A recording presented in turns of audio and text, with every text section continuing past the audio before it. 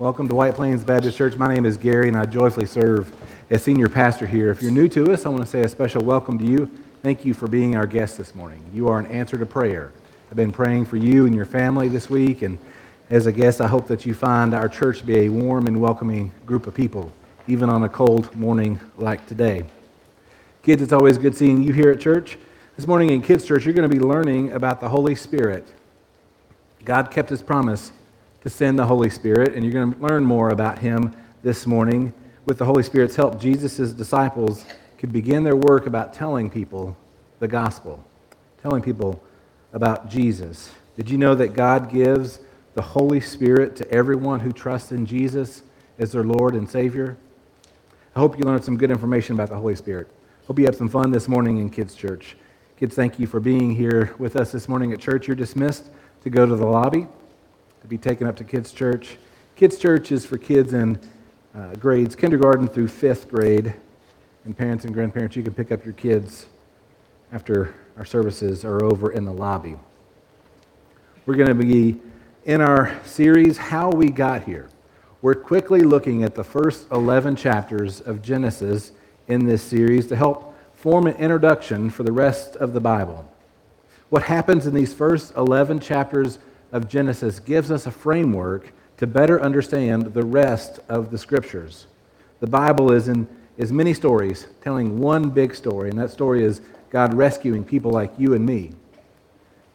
God rescues people to bring them back to the holy work that He created them for. Last week we spent most of our time in the first verse of the first chapter of the first book in Genesis 1:1. In the beginning, God created the heavens and the earth. Now, we got a little heady, we got a little philosophical last week, and that happens when we study the beginnings. Anytime you think about how everything started, it's going to get a little heady, it's going to get a little philosophical. It can be a difficult concept to consider and to struggle with. And I am all for simple faith. I am all for believing the Bible because it says what it says. But God has given us reason. God has given us a mind, and He's given us the ability to think. He's given us the ability to wonder. It's good practice to go to some heady places with God in the Bible. It's permissible to wonder about God philosophically. When you realize the word philosophy means the love of wisdom, God is the giver of wisdom. And so if you think that way, if you think philosophically, you're thinking about loving something God creates and gives to us. In our attempt to go beyond simple faith, our understanding and our experience of God can greatly deepen. This morning we're going to continue looking at the creation account, but we're going to be in the second chapter of Genesis, in Genesis 2. We're going to look at God creating man and woman. We'll be looking at Genesis 2:4 through 7 first, and then we're going to look at Genesis 2:21 through 23. Here's Genesis 2:4 through 7. These are the generations of the heavens and the earth when they were created, in the day that the Lord God made the earth and the heavens, when no bush of the field was yet in the land, and no small plant of the field had yet sprung up, for the Lord God had not caused it to rain on the land. And there was no man to work the ground, and a mist was going up from the land, and was watering the whole face of the ground. Then the Lord God formed the man of dust from the ground and breathed into his nostrils the breath of life. And the man became a living creature. In verses 21 through 23 of chapter 2, so the Lord God caused a deep sleep to fall upon the man, and while he slept, took one of his ribs and closed up its place with flesh. And the rib that the Lord God had taken from the man, He made into a woman and brought her to the man. Then the man said, "This at last is bone of my bones and flesh of my flesh. She shall be called woman because she was taken out of man." Let's pray in response to what we just read. God, we thank You for Your word to us this morning. We thank You that You are a good creator. You are the creator of everything. And You saved the best for last. You created man and woman. You created us differently from each other. You created us to do holy work alongside you, and we thank you for your good creation. We thank you for Jesus. It's his name we pray. Amen. So here we have the accounts of God creating man and woman. We're going to be looking closer at them in just a moment, but first I want to draw your attention to the way the author of Genesis is speaking of God. Look at verse 4. These are the generations of the heavens and the earth when they were created, in the day that the Lord God made the heavens and the earth. Now let's compare that with Genesis 1:1. In the beginning, God created the heavens and the earth. In Genesis 1:1, we have a zoomed out picture of the generic term for God, Elohim. Elohim creating the heavens and the earth. In Genesis 2:4, we have this zoomed in picture of the sixth day and a somewhat zoomed in picture of God, the Lord God. In Hebrew, this is Yahweh Elohim. The Lord God creating humanity. We have not only this zoomed in picture of what God is doing, but a zoomed in picture of who God is. Now remember, in these first few chapters of Genesis, we get this zoomed out view of God and creation. Then we have, without any warning, we go into a zoomed in picture of creation and what's happening. We zoom out, we zoom in. We're constantly doing this in Genesis 1 through 11. And we're zoomed in on something specific. 1:1, Elohim creating. In 2:4, we have Yahweh Elohim creating. It's the same creator. This is the same God. It's not two different gods. It's not two different stories. It's the same God, but it's different. It's written to us differently. And why would it be written to us? It's important. In the Hebrew language, the language of most of the Old Testament, we have several terms that point us toward God. I've listed a few of them in your notes. You can take a look at them. El, or Elohim, these are spiritual beings, God or gods. This term speaks of where the being resides. So in Elohim, they reside in the spiritual world. You can sort of contrast that with earthlings. We live on earth. Elohim resides in the spiritual world. Then you have Yahweh, the personal name of God. This is found in Exodus 3:14 and 15. God says to Moses, I am who I am.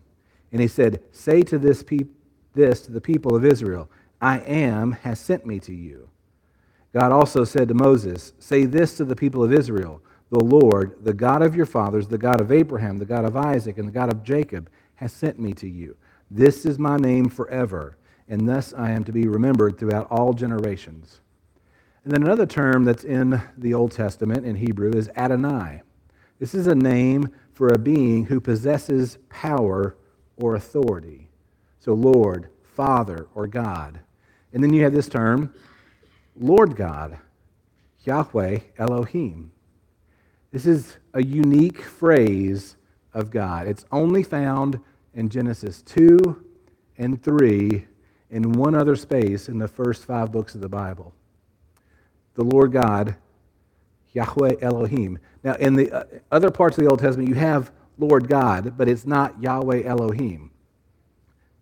Genesis was written, in your notes, Genesis was written to strengthen the faith of those who may be losing their faith. So in Genesis 2:4, we're zoomed in to this term, the Lord God. The author is telling us something. He is saying, the Lord who created everything, the Lord who's responsible for all things being around, that God, you know him. That God is your God. That God is our God. Can you imagine the joy and celebration that happens as the Hebrew people hear this statement? They are living in a world where they are surrounded by cultures telling them that their God is weak. And then they hear this word that Yahweh Elohim created man and woman. They are surrounded in the Old Testament by nations with competing beliefs. Much like biblical Christianity today, we are surrounded by competing beliefs. The Hebrews are usually on the receiving end of pain, ridicule, and persecution, many times of their own doing. They are often tempted to leave their God. They struggle to believe their God. I don't know if you're ever like that, if you've ever been tempted to leave your God, if you've ever struggled to believe the God of the Bible. The church in general is very much like the Hebrew people in this way. The church is often tempted to leave our God, the God of the Bible, to follow a God that we want to believe in. Our culture, our family, our friends may cause us to question our God and our faith. Our love for our family and our friends who struggle with all types of sin issues can quickly drive us to bad theology or cause us to leave the faith because we lose our view of who God is according to the Bible. In Genesis 2:4, the Hebrew people see that they know the God who created everything. He's the God who was with them in the Exodus. He's the God who appeared to Moses in the burning bush. He's the God who gave them his name as I am who I am. This is the covenantal God who keeps his promises. This is the God they know as Yahweh Elohim, the Lord God. As Christians, this is our God. The next time you're tempted with a weak faith, look at Genesis 2:4 and remember who your God is. Yahweh Elohim, our Lord God.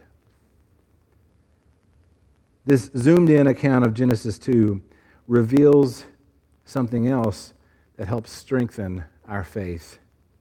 Last week, I said that God saved the best for last in his creating work. He created humanity last. Let's look again at these two passages that specifically speak on God creating man and woman. First in Genesis 2:7, then the Lord God formed the man of dust from the ground and breathed into his nostrils the breath of life, and the man became a living creature. And in Genesis 2:21 and 22, so the Lord God caused a deep sleep to fall upon the man, and while he slept, took one of his ribs and closed up its place with flesh. And the rib that the Lord God had taken from the man, he made into a woman and brought her to the man. What do you notice here that could cause your faith to strengthen in God? We didn't spend much time with this last week, but you probably know in Genesis 1 that God created by speaking. We have something like God said, "Let there be," and there was, all throughout Genesis 1. God spoke by creating, by speaking. He created by speaking. In Genesis 2, we have something different. We have a zoomed-in picture of God creating. In your notes, God formed man from dirt. Here in Genesis 2:7, we have this picture of the Lord God using his hands, much like a potter who is working with clay, to create something unique. There is a closeness conveyed here that isn't in Genesis 1. When a potter is working with clay, he is right there with the clay. As God is forming man from the dust of the ground, we get this image of God being extremely close to his creation. This is different than God just saying, "Let there be man," and it was so. If that's what had happened, that would have been fine. That would have been well within the scope of God creating.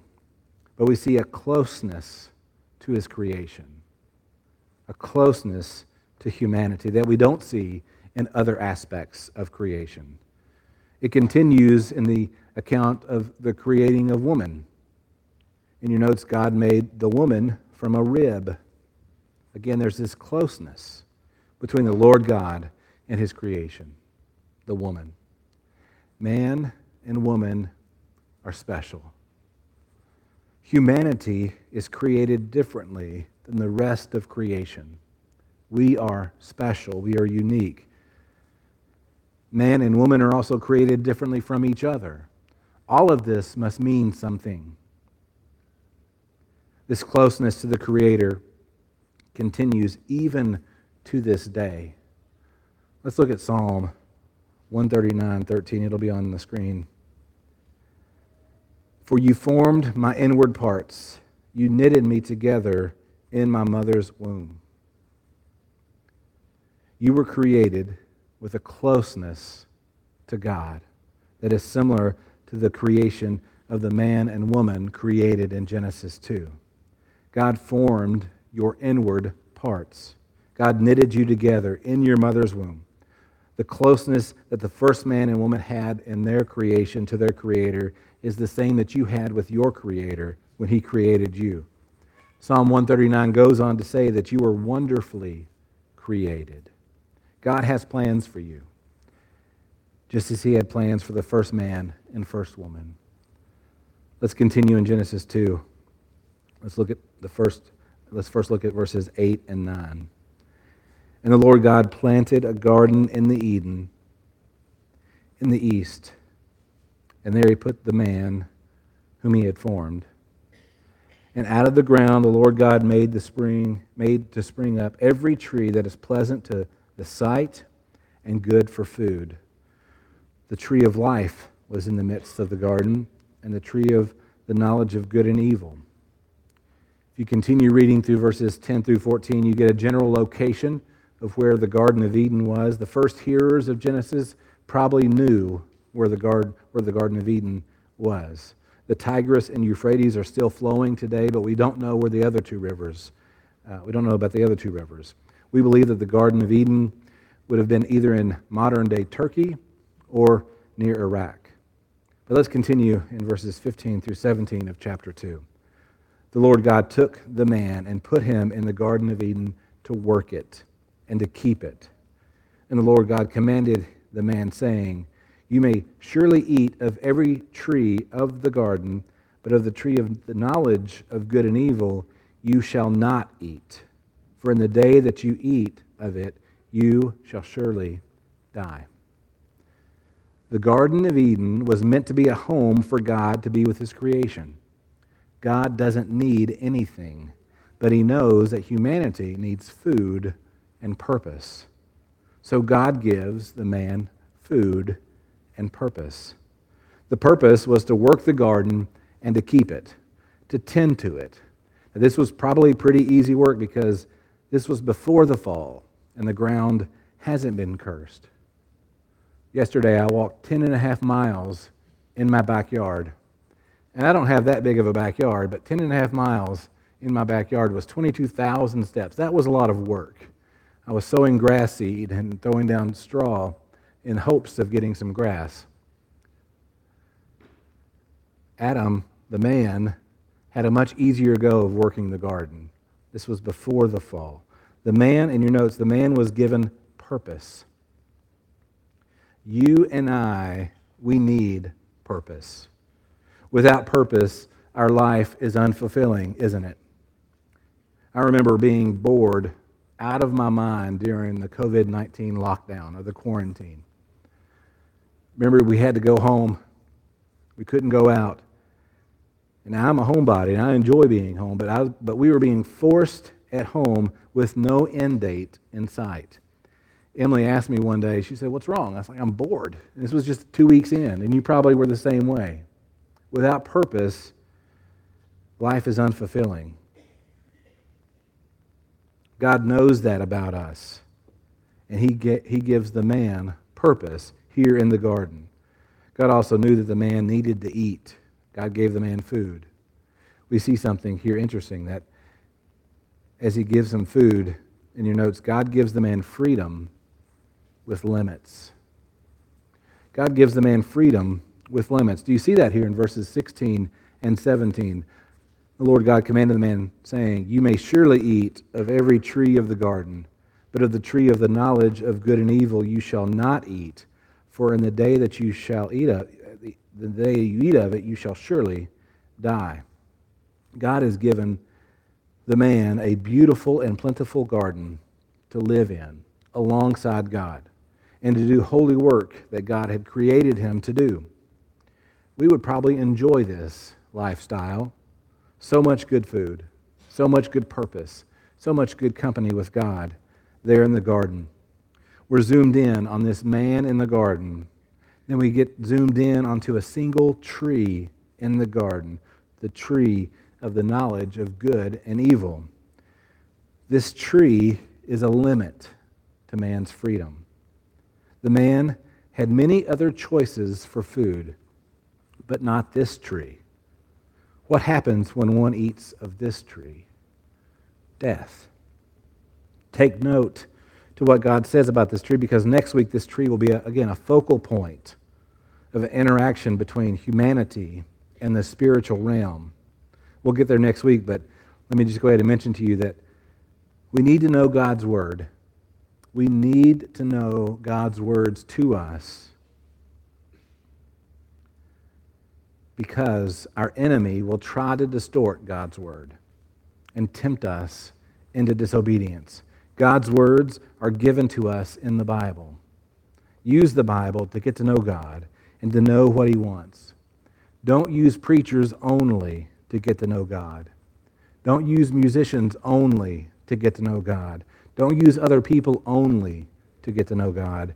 You have God's Word. Read it, use it, know it, put it to action. We have limits to man's freedom here in the garden. We like freedom here in the United States, but there's always limits to freedom. In the U.S., we have many freedoms, but there's consequences to misuse or abuse of those freedoms. There are limits to every freedom that we have. This is the same with God. God has given you freedom. He's given you choice. He did so with the man in the garden, and He continues with each of us. Within that freedom, though, we have limits. We don't like limits, though, do we? Speed limits are just a suggestion, aren't they? Stop signs mean slow to optional pause. No, they're limits. You are within your freedom under the speed limit. Once you go over the speed limit, you are no longer within the freedom. There are consequences, fees, points, among other things. The idea of limits anger us. We tell others that we can be or do anything we want. We tell this to our kids. We tell this to ourselves. Limits are antithetical to the way our culture wants us to live.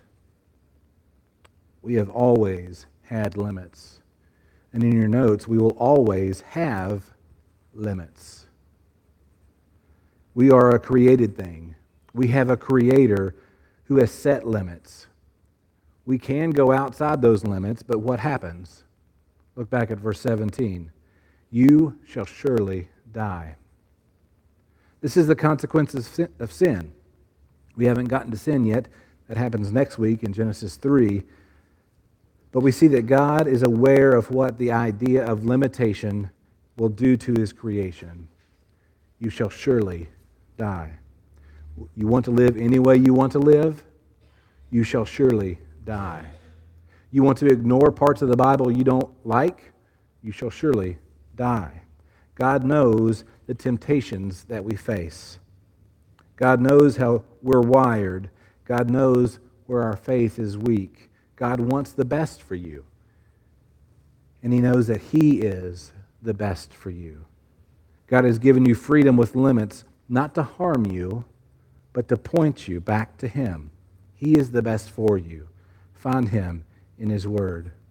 Let's continue in verse 18. We see God continuing to show great care for this newly created man. Then the Lord God said, "It is not good that the man should be alone. I will make him a helper fit for him." You may have noted that this is the first time that God said something is not good in Genesis. He has created And at the end of each day, he said what he created was good. God creates man alone and says it is not good. Now, this isn't new information. God didn't create and say, whoops, this isn't good. God knew this was happening. He didn't suddenly realize it. This is a statement to us to show us his continual care for his creation. God is saying he is not done. God is letting creation know his thoughts and his actions are for our good. God is about to do something good for the man he created. The people of Israel need to know that they serve a good God. You and I need to know that we serve a good God. He is actively caring for our needs. We see that here in Genesis. God creates a helper for the man. In your notes, the man and woman are to do holy work together alongside God. You and I were created to do holy work together with each other and alongside God. It is not good when we are alone. This is something our culture needs to hear. And I'm talking about our Christian culture. Online Christianity in isolation is not good. It is not what God intends for his people. God wants us together with others in the local church, doing ministry together, doing the holy work together and with each other and alongside God.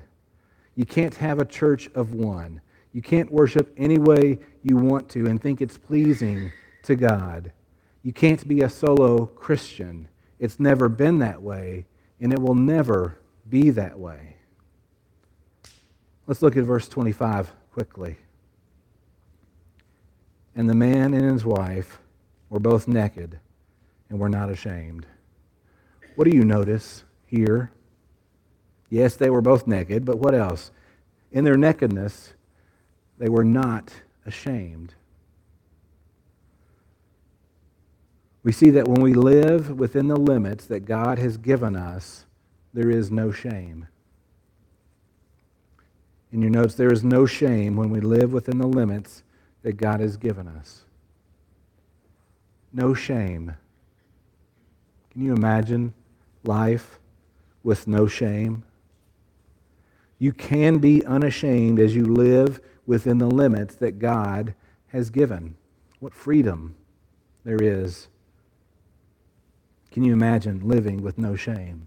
It may not seem possible, considering your past or possibly even your present. You may be sitting there realizing that you're not living within the limits that God has created and set. You realize that you are living the way you want to live. You're thinking or doing things that even in your rebellion from God, you realize are shameful. What are you to do? Remember, living outside the limits of God and what he has set, you shall surely die. That death is an everlasting separation from God and from all things good. It is not a pleasant forever. You must understand that life, being lived outside the limits that God has put on us, will end in eternal death. You must also understand that you are not alone. We are all in the same boat. Each one of us have lived our life outside the limits that God has put on us. We are all guilty. There is not one of us here who has always lived within the limits. What may be different with some of us is that we have come to understand the limit that God has placed on us, and we have agreed with God that we've lived outside of it. We have recognized our need to turn away from that life and to trust in Jesus to make us right with God and to return us to the holy work that God had created us for. Maybe some of you are living like you're a church of one. You've removed yourself from the collective us of the church and have attempted to be a Christian alone and online. This is not what God wants for you. The very first time God said something wasn't good was when it was just God and man. Man was alone, but he was with God, and God said it was not good. God wants for you to be a part of a group of a local church, to be with others doing holy work together with each other and alongside God. I'll invite the worship team to come back up. We're going to sing in a moment a song of invitation. If you want to talk more about what it means to follow Jesus, this is a time for you to come forward. You can speak with me, or you can pray. You can pray there in your seats silently as well. If you've ever wondered about your purpose or about God's love for you, this is a time of response for you. You were created to be loved by God, to do holy work alongside Him with others. You were specially made. You've been given purpose by God who is near. Will you follow Jesus today? Will you stand as we pray? God, we thank you that you are our Lord God, our Yahweh Elohim, close to your creation. Thank you for making us. Thank you for giving us limits to point us to our need for you, to live in obedience to your word as you've given it to us. Forgive us when we live outside your limits. Thank you for Jesus, who brings us back to you and brings us back to our holy calling of doing holy work alongside you with each other. In Jesus' name we pray.